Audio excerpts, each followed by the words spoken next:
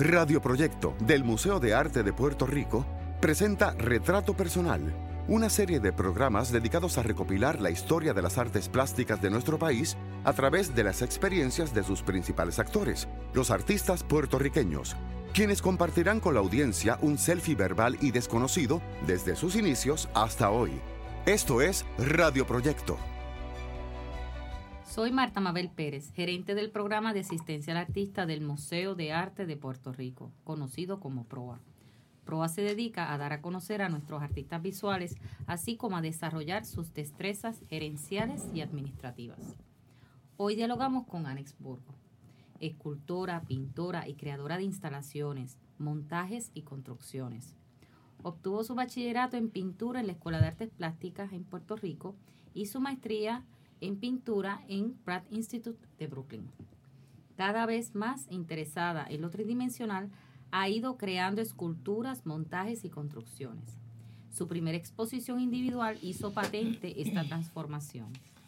En su obra personal y de arte público, utiliza ocasionalmente materiales prefabricados y materiales encontrados de uso diario, además de materiales industriales como el cemento, y le interesa provocar al espectador para que busque interacciones entre objetos e ideas. Bienvenida a Retrato Personal. Gracias por la invitación. Saludos a todos. ¿Dónde naciste, Annex? Nací en el sur del Bronx, en Nueva York. En Nueva York. ¿Cómo se llama tu papá? Mi papá es Demetrio Burgos. Demetrio Burgos. ¿Y tu mamá? Emma Rosado. ¿Tienes hermanos? Sí, somos 5 hermanos. Son 5. ¿Cuántas? Son 3 mujeres y 3 varones. Y 3 varones. Es una familia grande. Completa. ¿Dónde estudiaste tus primeros años? Pues en el sur del Bronx, desde Quinten hasta quinto grado. Hasta quinto prácticamente grado. Sí, porque en un intento de mi familia volver a la isla, pues cursé el 4º grado en Barranquita, donde mi mamá nació en Barranquita. Y entonces volvimos un año después a Nueva York. Y después el segundo intento para establecerse en la isla fue en Ay Bonito, y ahí nos quedamos. ¿Y ahí qué grado comenzaste? Sexto. Sexto grado. Sexto. Cursé en Nueva York el 5º, entonces regreso a Puerto Rico y curso el 6º grado. ¿Y cómo fue ese cambio? ¿Tenías conciencia de él o simplemente cuéntanos ese recuerdo de tu niñez? Bueno, cuando uno está en un espacio y no tiene conocimiento de otros lugares, pues uno pues está viviendo ese espacio inmediato y trabaja alrededor de él, ¿no? Pero fue bien drástico para nosotros movernos ahí bonito, en una ciudad como Nueva York, y máxime que es sur del Bronx. En esos momentos, los 70, 75, había mucha delincuencia y había muchos espacios quemados y mucha droga.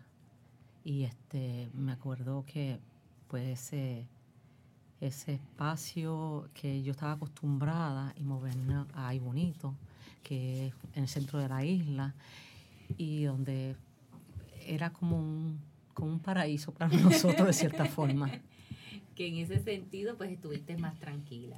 Sí, y también logramos en un momento que nos mudamos a Barranquitas, pues fue bien impresionante porque yo no tenía ese conocimiento de que yo podía coger las frutas de los árboles, porque todo el tiempo en Nueva York pues tú compras en los negocios y esa referencia no la tienes. Entonces de repente o la tienes pero no la digieres o no la vives.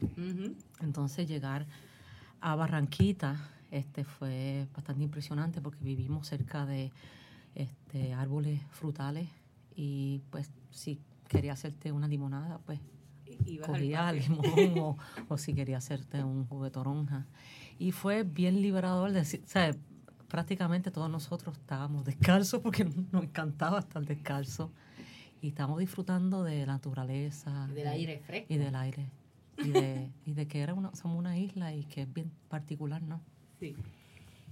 ¿En qué momento de tu niñez tú tuviste un acercamiento al arte? ¿Fue en Estados Unidos, en Nueva York, o fue en Puerto Rico? ¿O te acuerdas de niña? Sí, me acuerdo.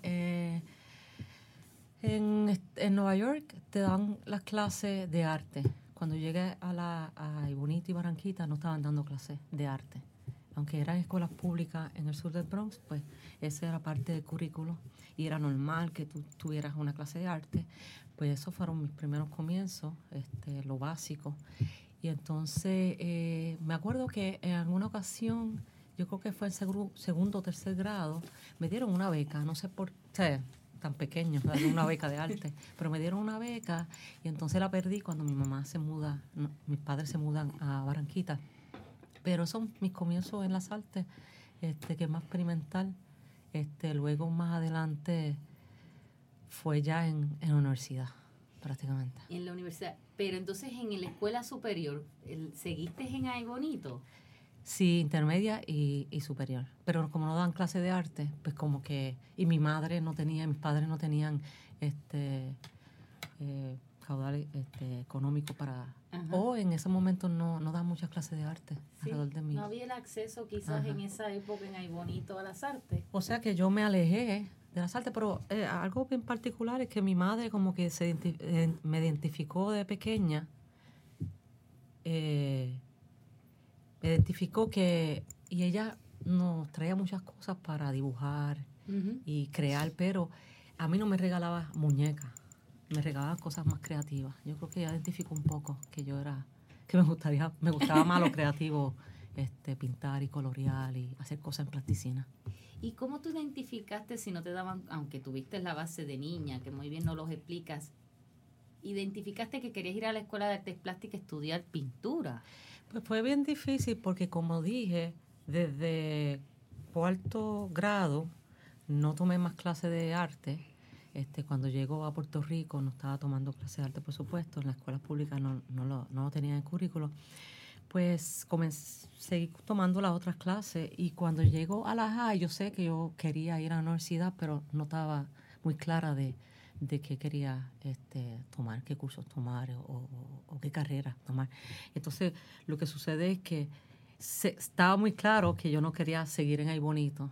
Okay. Entonces, lo que hice fue que fui al Sagrado Corazón y entonces me aceptaron y entré al programa de comunicaciones. Entraste primero al Sagrado Corazón. Al Sagrado Corazón. Y entonces, cuando estoy en el Sagrado Corazón, que te dan esta oportunidad para escoger clases electivas, pues comienzo yo a tomar todas las clases en arte.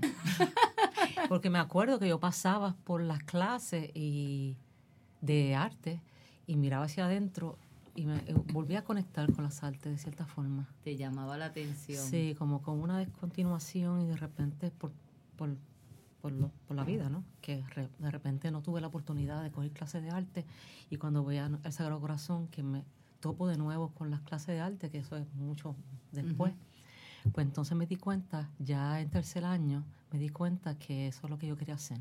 Y alguien me orientó que la Escuela de Artes Plásticas era una de las mejores escuelas en ese entonces, en 88. Ajá. Y entonces ahí que aplico y da la casualidad que no tenía portfolio, estaban pidiendo portfolio y porque como no había tomado clase de arte, pero me dieron una oportunidad, había unos seminarios y pasé los seminarios, entonces entré a la Escuela de Artes Plásticas. Eso es lo mejor que ha pasado en mi vida. No sabía que habías comenzado en la Universidad del Sagrado Corazón. Qué interesante. De ahí tenemos también colegas que se han graduado que son muy buenos. Sí. Es una excelente universidad. Y entonces de ahí te graduaste de la escuela. Sí, ¿Cómo fue esos años de tu escuela? Fue bien interesante porque da casualidad que cuando nosotros entramos, habían unos ahora artistas, ¿no? Unos estudiantes bien excepcionales como Aarón Salavarría, Carlos Rivera, Villafañe, estaba también Freddy Mercado, y estaban haciendo unos performances, unas cosas extraordinarias, y estaban como experimentando como estudiantes, ¿no? Pero de ahí, cuando yo entro, también entran otro grupo más grande, porque tenían que ser, estaban evaluando a la escuela para ser aceptada, acreditada. Uh-huh. Y entonces entramos en ese grupo grande, que me acuerdo siempre que había un profesor que decía que de esos 30 estudiantes que habían entrado, artistas iban a ser 1 o 2. Y me acuerdo que prácticamente salimos como 15 o más. Sí, es un de ese grupo grande. Un grupo buenísimo. Sí. Y la dinámica de la escuela de artes plásticas te estaban transformando, estaban trabajando más, estaban retomando el patio interior, estaban haciendo exhibiciones hacia afuera, en el patio, en otros espacios. Estábamos haciendo exhibiciones que hacíamos los afiches, las invitaciones. Tenían a tu nombre, hicieron el grupo. ¿Cómo se llamaba? Sí, nosotros éramos el grupo Fin. Estaba Arnaldo Morales, Ana Rosa, Eric French. Éramos prácticamente 11. Y nos dieron un espacio, como un taller. Nos dieron un espacio para nosotros. Pero estaban ocurriendo muchas cosas, porque me acuerdo que cuando nos daban cierta asignatura, estábamos bastante enfocados y hacíamos muchas más cosas. Estábamos en escultura, grabado, pintura. Y era un ambiente bien interesante. Y que todos han continuado con sus carreras artísticas y son hoy los artistas establecidos, los que mencionas muy bien.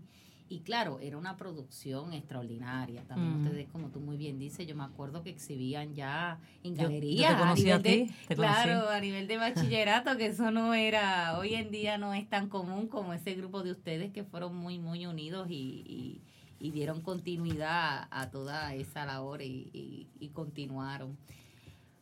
Estaba ese grupo, pero había otro grupo que también estaban haciendo exhibiciones, que estaba Fernando Colón, estaba... José Luis Vargas no estaba en la escuela, pero había una conexión. Entonces estaba Edwin Velázquez, sí, y Javier Martínez. Estaban haciendo, que él sigue haciendo los cortes precisos, unos libros pequeños. Eran bien creativos, o sea que no se limitaban a solamente pintar, a dibujar y hacer grabado. Sí. Yo me acuerdo muy bien y nos conocemos porque pues no estudiamos juntos, pero hemos tenido espacios que hemos compartido unos con otros en el ámbito del arte. Pero entonces, cuando tú sigues estudiando y te graduaste. Sí. ¿En qué año te graduaste? En el 92. En el 92. ¿Y qué pasó? Como artista visual, ¿te fuiste a Nueva York directo o qué pasó? Pues mira, yo estaba trabajando paralelamente, entró a Luis Marosini. Ajá. Y que habían pasado varios artistas por ahí, prácticamente montaban o diseñaban catálogos o invitaciones. Ajá. En ese momento yo estaba montando exhibiciones y diseñando exhibiciones como tal, pero los primeros pasos, ¿no? Sí. Y entonces ahí estaba como directora Missy Marshwash, que había llegado también de Estados Unidos, que había estudiado y llega. Entonces, pues, toda esa gama de artistas entrando y saliendo era como parte de esa escuela, como que estábamos en la Escuela de Artes Plásticas, estaban las galerías en el Pío San Juan, y entonces había muchos artistas, pero yo no los conocía porque yo era estudiante, sí. Pero me dio la oportunidad de estar en esta galería al principio, entonces conozco a Teo Freite, sí, y MCA y todos estos espacios experimentales extraordinarios, sí. Que estaba Isa Ávila también, y entonces también me quedo un tiempo porque no tenía ingreso para poder ir a estudiar, y entonces me quedo un año o un año y medio. Trabajé también en la Galería Leonora Vega, en Conservation Studio. Eso me dio como una base de estar en el ambiente, de conocer a otros artistas y seguir creando prácticamente. Excelente. Pues vamos a una breve pausa. El arte en todas sus manifestaciones. Radio Proyecto.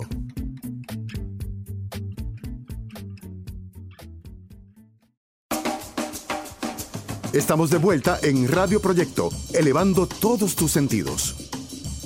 Regresamos a Retrato Personal de Radio Proyecto. Hoy dialogamos con Annex Burgos.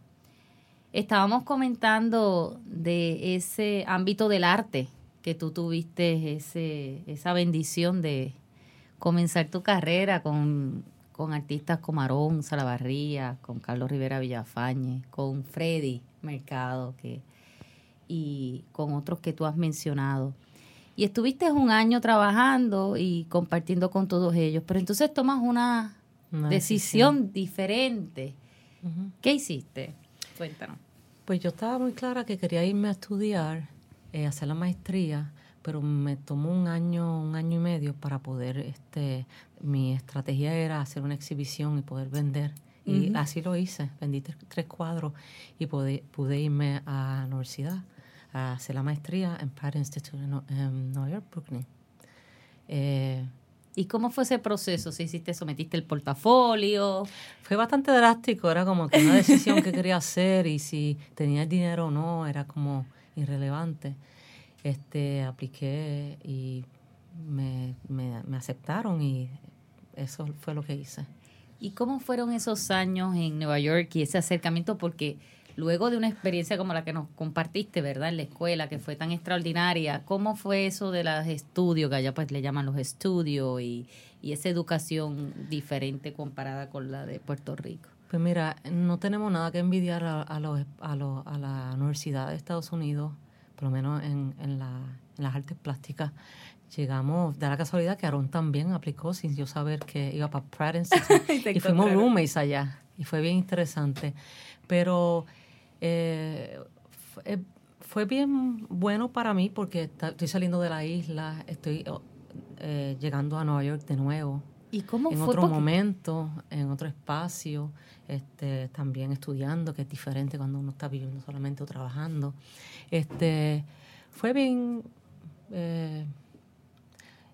es un momento que uno lo hace sin pensarlo, pero que era bien importante para mí, para seguir mi carrera como artista. Yo creo que yo tenía una necesidad de otra educación y pensé en maestría, porque aquí en Puerto Rico en esos momentos no se podía dar la maestría, si no, mejor me quedo, pero realmente si no había la oferta. Irme a Nueva York y estar sola conmigo misma y estudiar con otros profesores en un espacio distinto, pues como quiera es bien importante.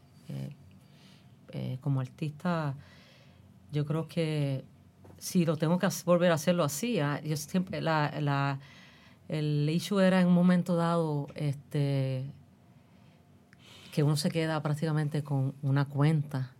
Y había muchos artistas, amigos míos, que querían hacer la maestría, pero se cuestionaban ir allá a hacer una maestría, entonces te quedas con la deuda. Con una deuda. Pero yo no lo pensé, yo creo que, y yo creo que fue bien necesario para mí.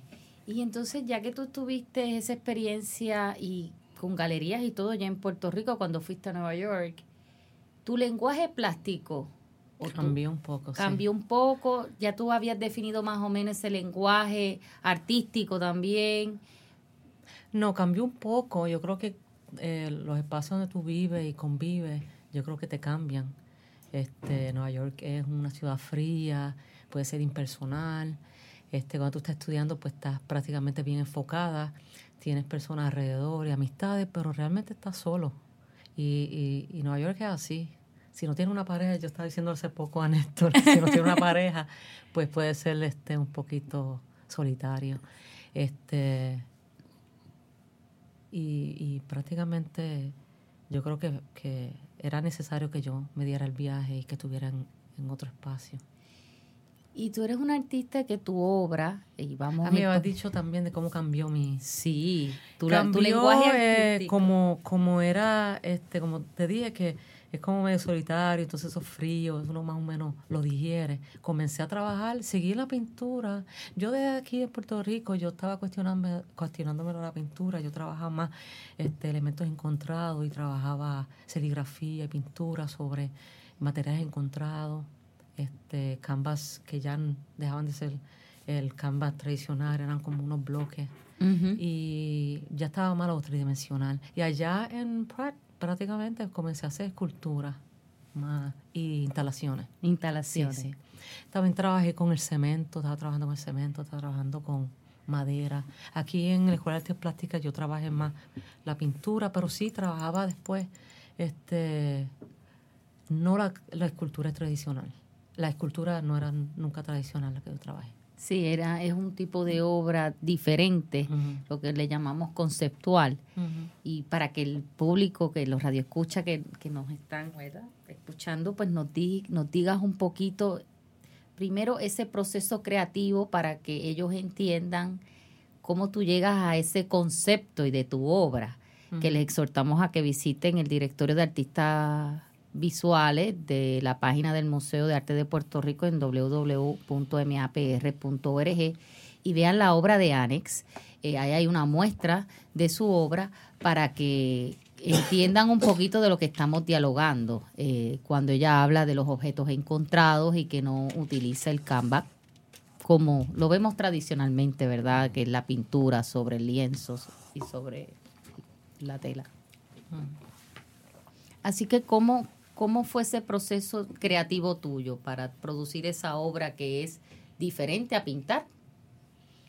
Llegué a un momento que la pintura como que la había llevado a un punto que no había un reto. Entonces comencé a trabajar ideas igual que la pintura, ¿no? Pero ya tridimensional y a trabajar con materiales no convencionales, como el cemento. Trabajé también la brea, que da casualidad que muchos de la generación mía está trabajando la brea, el óleo con brea. Y me interesó más las instalaciones, aunque son esculturas, pero dentro de una instalación. Que son varios objetos. Cambió un poco de las pinturas medias escultóricas a esculturas o instalaciones. Cada medio tiene su dificultad y también su oficio, pero las instalaciones que tú haces, que es que te adueñas de un espacio, ¿verdad? Para los radioescuchas, donde utilizas varios objetos. Llévanos un poquito por el camino para que el público entienda. Tú te encuentras los objetos, tú haces el dibujo, tú leíste una poesía, tú escuchaste una música, porque estimular la creatividad y trabajarlo, eso es diario, eso es mucho trabajo para producir una obra de arte, y una instalación es mucho más complicada en el sentido de que tienes que tomar en consideración el espacio, la distancia, el volumen, la forma, el color. Llévanos un poquito ese proceso. ¿Te encuentras un primer objeto o escribes una primera idea? Pues bien interesante, porque muchas veces yo tengo ideas que estamos absorbiendo todo alrededor de uno. Uno está viendo una película, está viendo un libro, o está viviendo prácticamente. Entonces te cuestionas cosas, te cuestionas lo que está ocurriendo a tu alrededor. Pero del objeto y eso, ya llega un momento que uno, si lo identifica, lo coloca en la casa o el taller, entonces lo retoma y prácticamente cuando tú identificas un objeto porque te atrae y por qué te atrae, entonces trabajas con unas ideas que ya tú tienes escritas y de ahí pues inconscientemente retomas ese objeto y lo incorporas, pero son ideas que tú te estás cuestionando diariamente y en la práctica pues tú retomas ese cuestionamiento y trabajas con unos elementos que vas integrándolo y haciendo sentido de esa propuesta como tal. Y cuando tú haces tus instalaciones, tú las culminas cuando estás en el espacio expositivo. Sí, el espacio para mí es bien importante. Yo creo que hace poco estaba hablando con Néstor, que hay un artista que él mencionó que estaba trabajando en su casa con elementos que encontraba y que él transformaba o los colocaba juntos y hacía una pieza. Y hace poco también estaba hablando con Roberto Silva también, que los espacios para mí son bien importantes. Y cuando yo hago mi escultura, hago las esculturas o las piezas independientemente, pero también las pienso como instalación y también las pienso como dentro de un espacio. Y yo creo que también ese tipo de necesidad es bien personal, pero necesaria. Y llega un momento que el espacio dicta mucho, y por eso es que cuando yo voy a hacer una instalación o una exhibición, pues busco un espacio que le dé a la obra, no le quite. De repente también he trabajado la idea de vitrina. La vitrina para mí es bien importante. En un momento dado, cuando estaba haciendo arte público, me di cuenta que el arte no llega a todas las personas. Hay ciertamente a unas estratas sociales, como me pasó a mí cuando estaba creciendo, ¿no? Y entonces ahí me di cuenta que de repente sería bien interesante retomar vitrina y colocar piezas para confrontar al transeúnte, al que va guiando y que no está predispuesto a una galería a un museo, y así sucesivamente, que eso es uno de los elementos que yo también he trabajado. Uh-huh. Hay un proyecto, yo trabajo de ojo público, que para mí las vitrinas también ese es un espacio bien importante en alguna de mis instalaciones. Y el espectador, hablando del público general, que es el que nosotros trabajamos para que nuestra obra llegue, ¿verdad? Impactar ese público que conozca sobre las artes visuales. ¿Cómo es la reacción? Porque tú tienes tu planteamiento plástico y de lo que trata tu obra y cómo lo recibe. ¿Sigue la misma línea o difiere? En el caso de tu obra, que es muy específica. Pues mira, yo parto de unas ideas personales, pero yo creo que llegan a otro grupo de personas. Y yo creo que también tienen unas ideas que parte de mí, pero también está lo estético. Y hay unas referencias que otras personas con unos conocimientos o una vivencia pueden hacer reflexión, ¿no? Yo creo que pudiera ser que yo prácticamente trabajo cuestionando lo que está alrededor de mí, uh-huh. Que mucha gente se cuestiona y que de repente, como por ejemplo este grupo de trabajo que hice, esta instalación, Transcorpus, uh-huh. o Laberinto, o Embestida, es cuestionando, puede ser la violencia en Puerto Rico en general, puede ser el cuestionamiento de lo que implica lo que te impone la sociedad, lo que te impone la cultura, es cuestionando todo eso que te impone y que tú lo adaptas o lo transformas o lo cuestionas, ¿no?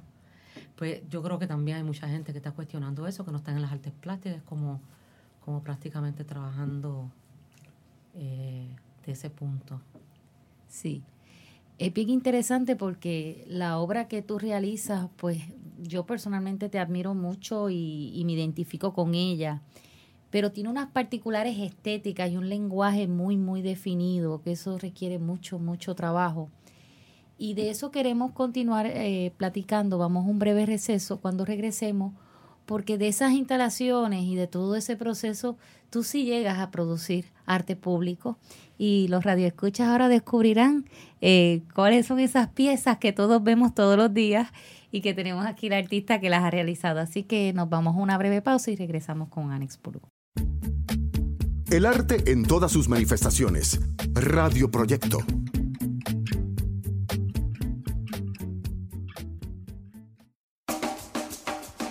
Estamos de vuelta en Radio Proyecto, elevando todos tus sentidos.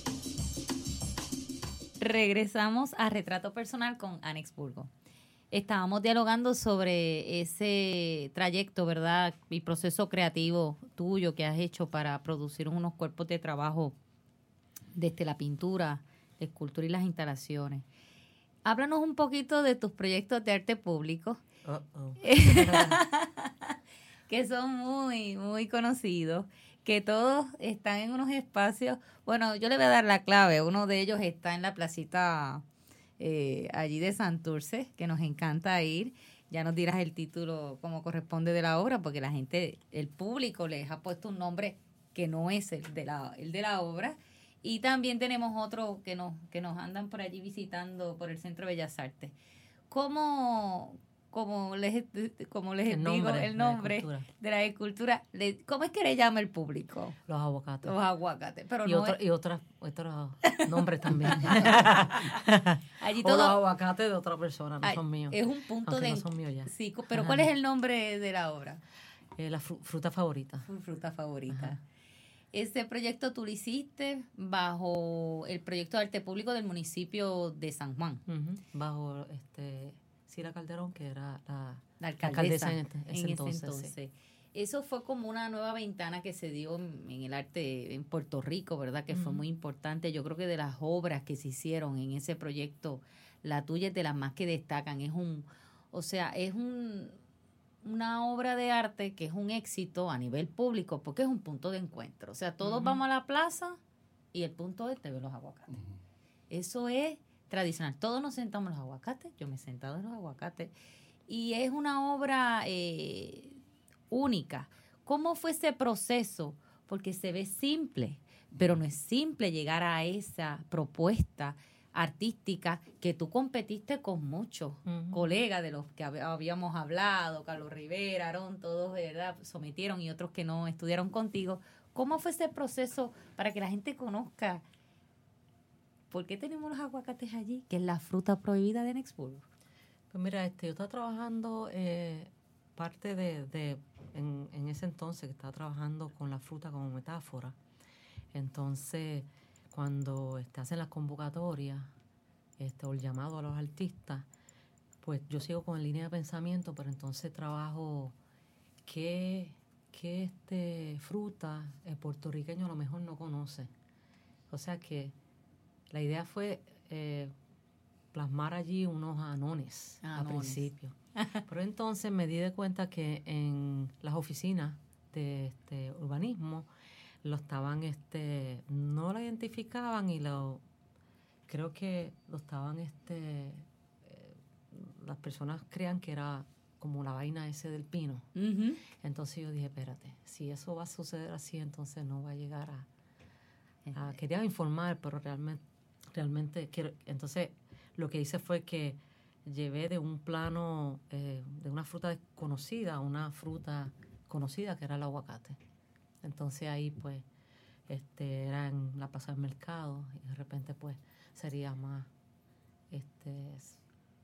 o sea que el espacio era idóneo para colocar esos aguacates en ese espacio. Sí. Y algo bien interesante de esa pieza que yo he tenido la bendición de ver fotos e imágenes de ese proceso de crear esos aguacates. Literalmente esa obra tú la hiciste. Siempre los artistas hablamos que a veces encargamos obra por el tamaño, pero esos moldes, cuéntanos ese proceso porque fue complejo. ¿Cuánto tiempo te tomó? Pues mira, da la casualidad que yo no me considero escultora. Yo lo que trabajo en las artes plásticas y me daba un poquito de...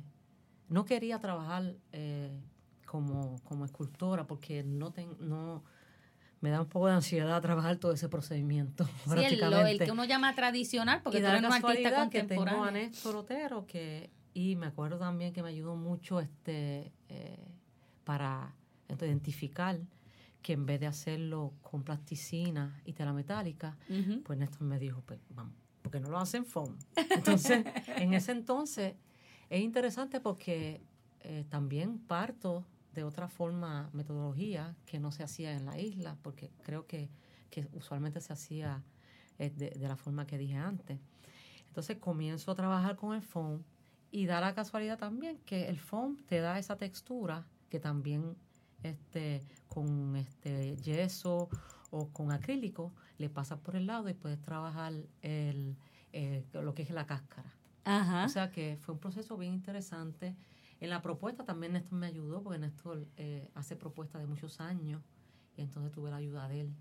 Adelino González me orientó con relación al anclaje, entonces también estaban los arquitectos para relacionar al anclaje. Y entonces en el proceso también me di cuenta que fui agrandando los aguacates porque yo lo quería que la gente se sentara y en algún momento eran 2, después 3 y así sucesivamente. Y también trabajando con el espacio, que no se perdieran. Y así fue más o menos el proceso. El proceso fue bonito, fue bien interesante. Porque identificar el tamaño exacto para el espacio público no es sencillo. Lo que sucede es que uno tiene esa experiencia, uno viene de la plástica de exhibir el espacio, contenido, galería, museo. Un arte público también es bien importante tomar en consideración lo que está ocurriendo en el espacio. Y muchas veces plantear una pieza y colocarla ahí sin tener esa noción de dónde es que va, pues yo creo que es difícil para la comunidad. y tuviste un desarrollo que no sé si tú lo has visto, igual Néstor, que ha sido lineal en un sentido dentro de la pintura y cómo te saliste y lo tridimensional y el espacio de las instalaciones, y eso te dio las herramientas para producir los aguacates en ese espacio público. Uh-huh. Pero además de los aguacates tenemos otras damas, otras figuras que tenemos en el Centro de Bellas Artes, que también las disfrutamos muchísimo cuando vamos a ver una obra de teatro o escuchar allí una pieza de la sinfónica o cualquier exponente de la música. ¿Cómo se llaman esas esculturas que están allí? Son musas. Son musas. Ajá, son musas. ¿Cuántas son? Son 7 o 9. No recuerdo ya. 9. 9. Y entonces ese proyecto de arte público... Es que en un momento eran 7. ¿Eran 7? Sí, como los aguacates que eran 2. ¿Y por qué pasaron a 9? Porque quería trabajar el cine. Ok. Y yo creo que en algún momento el diseño, si no me equivoco, lo integré.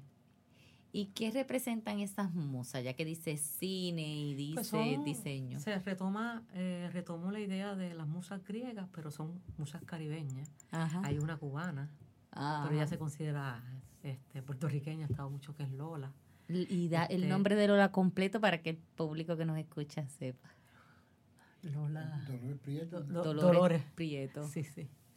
Es bien conocida. Sí, es bastante conocida. Todas ellas,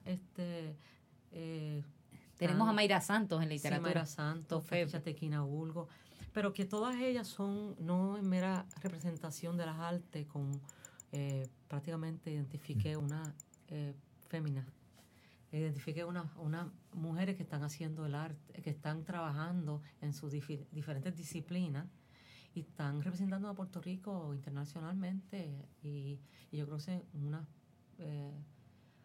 unas mujeres bien extraordinarias, y yo quise resaltar eso también, que son musas, pero son musas puertorriqueñas, musas caribeñas, del Caribe, y que están aquí, y que están representando a Puerto Rico en diferentes lugares, están haciendo teatro, muchas de ellas cantan, cine, son guionistas. Kicha guionista también, dirige, produce, y así sucesivamente. Son unas bravas. y este proyecto es de la segunda parte del proyecto de arte público, que luego de que la pasada alcaldesa, gobernadora, Sila María Calderón, estuvo de alcaldesa, pasa a ser gobernadora de Puerto Rico. Entonces ella ahí convoca el proyecto de arte público a nivel isla. Uh-huh. Y ahí es que entra tu proyecto de las musas. Uh-huh. ¿Cómo fue ese proceso creativo? ¿Fue parecido al de los aguacates o fue...? No, es mucho. Eran 9 personas. Ajá. Mujeres. Sí, porque ellos eran un objeto que tú le diste forma. Sí, y como son body casting, pues fue un proceso más intenso. Identificar a cada una de ellas. No hice como un casting, pero prácticamente hice un casting que nunca... Y ¿qué materiales utilizaste para esa figura? Porque son como el público son moldes, un agilinato orgánico para hacer las secciones de la cabeza, el torso, los brazos, las manos, y entonces también se hace las camas en yeso, o en paños de yeso, y un proceso sumamente interesante, que muchas de ellas disfrutaron, la mayoría de ellas las disfrutaron, es bien interesante. Yo creía que en algún momento, pero todas estaban dispuestas a estar allí. Porque llegas a un momento de intimidad con esa cada una de ellas, porque las tienes que preparar. Es una conversación, es un conocerse, es un acceder a nosotros, ¿verdad? Que son muy nobles esas mujeres con esas agendas tan ocupadas. Sí. Que es un proceso de crecimiento también tuyo creativo con las colegas, ¿verdad? Que porque todas son creativas. Sí, es una conexión bien interesante, porque cada una de ellas, después lo analicé, pero yo decía, yo me quiero llevar toda esa energía en esos moldes, para entonces plasmarlo en estas esculturas que van a estar en un espacio público. Y yo creo que a principio no lo había cuestionado, no lo había analizado, pero después me di cuenta que son mujeres que yo quería llevarme esa energía y que le daban a la escultura como tal. Pero el proceso fue bien interesante, de la fotografía, la propuesta, después de la propuesta, fotografía, Photoshop, que uno coloca cada una de ellas en el espacio de Bellas Artes, al proceso de sacarle fotos para tener la posición también, la posición de cada una de ellas. Y muchas de ellas decían, se integraban en el proceso y decían, mira, yo creo que esta ponme el postura brazo sería más así interesante que lo otro. Pero fue un proceso bien bonito y yo creo que es una experiencia enriquecedora. Yo creo que en esa obra sucedió algo también, que como artista yo creo que eres de las pocas que le ha sucedido, y fue que la vandalizaron a una de las musas. Ah, sí, la vandalizaron. Sí, ¿cuál fue? ¿Te acuerdas? Sí, Mayra Santos. Pobrecita. ¿Y cómo te enteraste? ¿Te llamaron? No, me enteré que el hermano de Néstor, Uh-huh. El primo de Néstor, nos llaman y me enteré a través de él, una llamada telefónica, pero después las vi en las noticias. Sí, salieron en las noticias. Creía que le habían llevado un pedazo, a lo mejor el torso, un brazo, pero cuando llegué tenían un corte, que seguían cortando, se podían llevar a Mayra Santos. Pero sucede que no hay iluminación en la plaza. Uh-huh. Nunca se integraron en algún momento yo propuse la iluminación. En un momento dado que cambió de gobierno, eliminaron los guardias del espacio. Hay mucho arte en esa plaza. No están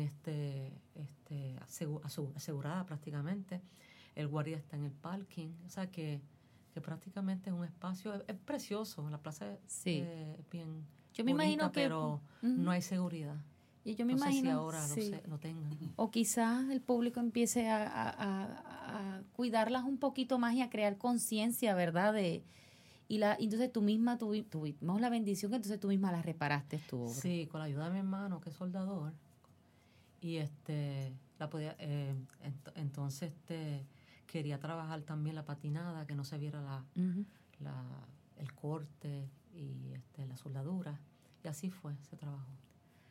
Vamos a ir a un receso y cuando regresemos vamos a platicar con Annex y con Néstor, que ella menciona a Néstor. Y Néstor es Néstor Otero, así que vamos a una pausa y regresamos. El arte en todas sus manifestaciones. Radio Proyecto.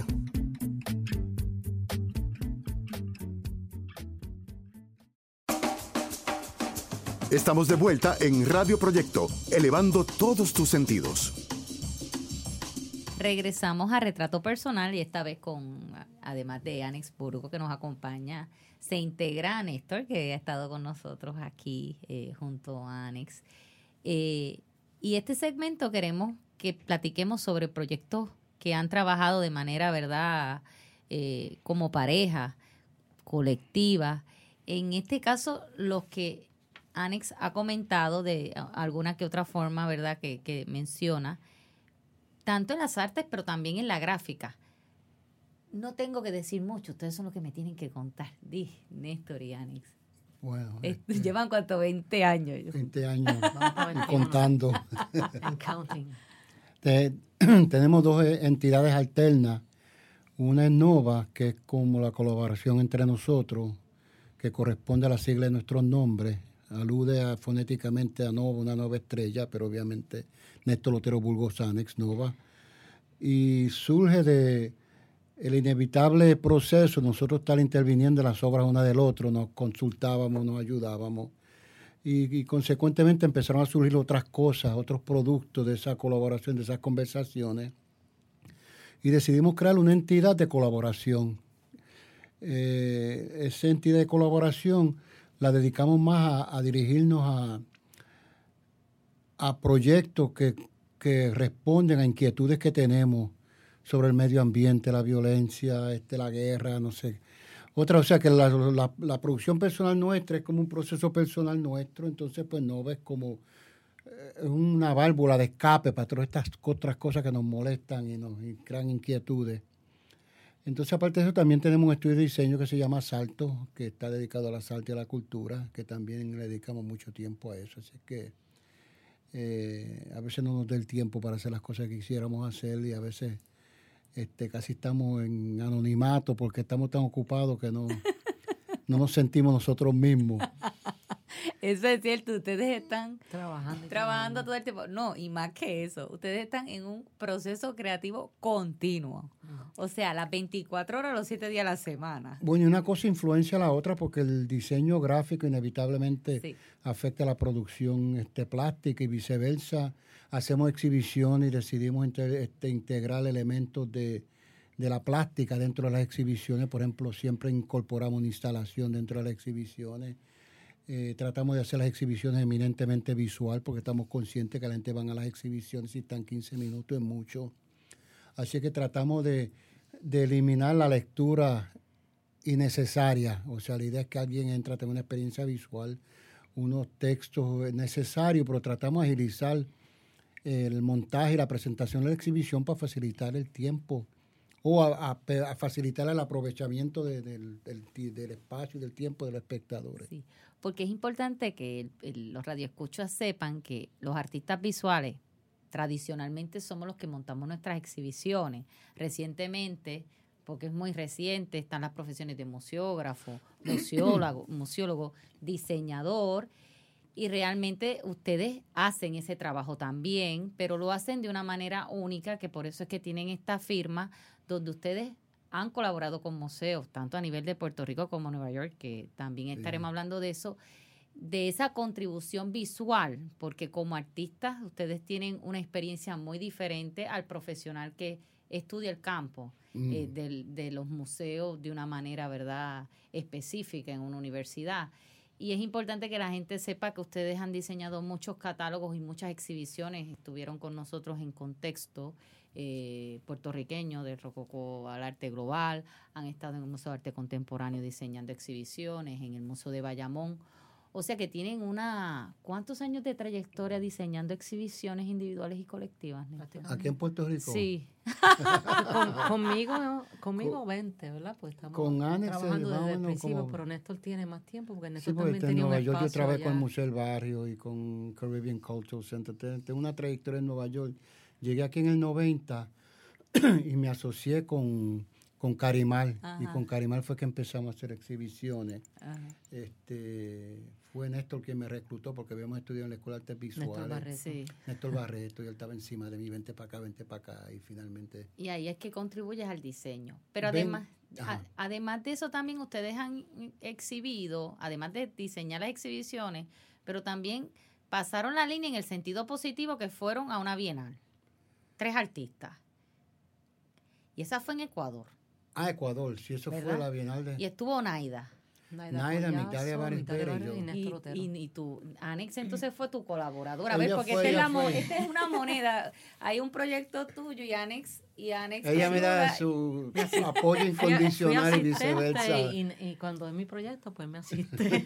Y él te asistió, como estamos contigo, en lo que tuvo que ver con las musas y con los aguacates, pues yo vi fotos de ustedes, trabajando. Además de ese trabajo colectivo de Salto y de Nova que ustedes hacen. Y entonces ustedes los dos han colaborado. ¿Qué otra exhibición te has ayudado, Annex, en estos 20 años para que el público, porque ustedes, lo bonito de trabajar, porque trabajar en pareja, que también que el público sepa, ya tuvimos a Susana Espinosa y a Bernardo Hogan, es esa solidaridad que ustedes se dan, ese apoyo, que están 2 años, más o menos cuántos tiempo cada proyecto están compartiendo, que hacen uno primero y luego el otro, lo hacen a la vez, o cómo es ese intercambio. Van entrando, prácticamente. Varían porque nosotros hicimos 100 años de música puertorriqueña, eso tomó como año y pico. De San Juan.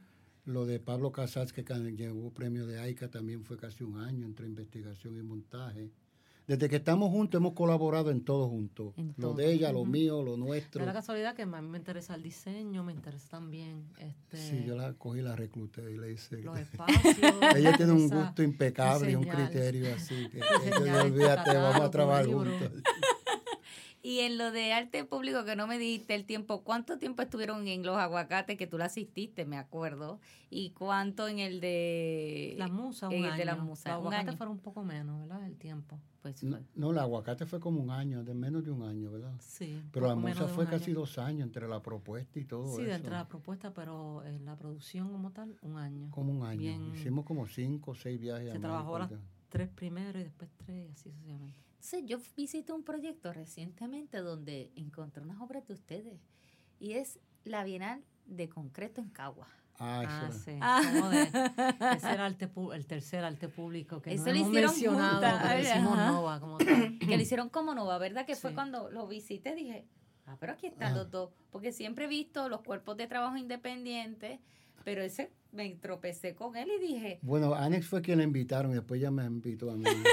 Vamos a trabajar juntos. Porque así sucedió también con la colaboración. En algún momento nos invitaron y yo siempre pensaba que podíamos trabajar juntos y después Néstor también lo pensó. Pero lo de arte público era la Bienal Cemento. En algún momento yo pensaba trabajar en otro material, pero había que trabajar en cemento. Entonces nos sentamos con ideas que teníamos y queríamos trabajar más con el ambiente o que sea una pieza más interactiva. Y fueron la idea que desarrollamos. Una pieza fonética que tú puedas ampliar, escuchar. De igual manera, la Musa Annex siempre no las quería en pedestal, ella quería que fueran como caminando, un teatro, sí, un teatro en ese espacio. Sí, que las personas podían interactuar. Los aguacates también interactivos, que no era una cosa de espectador, de que tú estabas mirando estas figuras en un pedestal, sino que el público pudiese interactuar con ellas. Y yo creo que con lo de los conos Oye, en Cagua, yo creo que lo llevamos a ese punto donde el público interactúa totalmente con las piezas. Entonces, que puedes entrar en ello. Puedes escuchar el sonido, tú escuchas el sonido al otro lado del río. Y también puedes hablar y ampliar tu voz. Ay, no hice eso. Interesante, pues tengo que regresar. Debemos poner como no hablaste, sacaste un grito. Sí. Yo fui y no hablé porque puedes oír. Prácticamente era para oír, pero también puedes... Para amplificar la voz también, sí. Y era increíble porque como el día antes de la apertura, ¿no? De la Bienal, estaba lloviendo. Y estaban ya terminando, y cuando de repente yo coloco el oído, teníamos la idea, pero no lo habíamos probado. De repente pongo el oído y se amplificaban los coquíes, se amplificaban los grillos. Y a la gente a cruzar del río. Una cosa increíble. Y fue bien emocionante porque de una propuesta, una idea y después saber teoría que la funciona. Práctica, sí. Y yo tengo una pregunta para ustedes dos, ya que los tengo a los dos. Esa Bienal, a diferencia de las bienales anteriores, yo veo que las obras están de los artistas integradas. Ahí tenemos a Dara, ahí tenemos a Melquiades, y las otras bienales, las obras las veo como el artista y la obra. Entonces en esa fui y estaba todo el mundo, como yo dije, como unida a las obras, como un intercambio. Yo dije, fue que en el proceso los artistas tuvieron ese intercambio creativo y de construcción, porque tu cono está... Y la obra de Dara Yo le hice una sugerencia a ellos de que se hiciera como un paisaje, inclusive. Ahí. Fue el paisaje y Néstor le hizo una maqueta, integró en la maqueta las piezas para visualizarlas y la idea era que tuvieran un mismo espacio y que tuvieran una interacción directa con la naturaleza. Como un paisaje, que no fuera separado. Pero después al final como que colocar uno de los conos al frente fue idea de Elsa Meléndez en un momento dado, sí. Que quería interactuar más, quería que extender un poco más el argumento del espacio. Sí, porque uno ve proyectos, pero les digo, fui recientemente y dije, al verlos ustedes que trabajan de manera colectiva, a ver los otros y a ver las piezas que le exhortamos, no me acuerdo ahora el barrio, es en Caguas, pueden ir al museo, llamar al Museo de Arte de Caguas, allí tenemos a nuestra colega Elsa Meléndez, que es curadora del museo y artista visual. y pedir que les manden el mapa de dónde está la primera, segunda y tercera Bienal de concreto en Caguas, que ha sido curada por nuestra compañera también, María Elena Perales, escultora y gestora cultural, para que conozcan este proyecto y sepan de lo que estamos hablando. Es algo extraordinario. Yo no lo había visitado, ver ese proyecto tan muy bien diseñado al borde del río. Me quedé sorprendida. Y la conservación de esas obras por el material, que en ese sentido ha sido de mucho éxito. Sí, la idea también de poder hacer algo así tan ambicioso en escala y proyección a un presupuesto, una fracción del presupuesto de un arte público tradicional. Y yo creo que todas se trabajaron moldes y Melquiades fabricó sus propios moldes y que fue un proceso bien elaborado. También Dara, el proceso de ellos. Fueron bien diferentes. Nosotros fue más empañetado, fue que hicimos unos armazones de hierro y rejilla y lo empañetamos. Dara y Melquiades ambos hicieron moldes.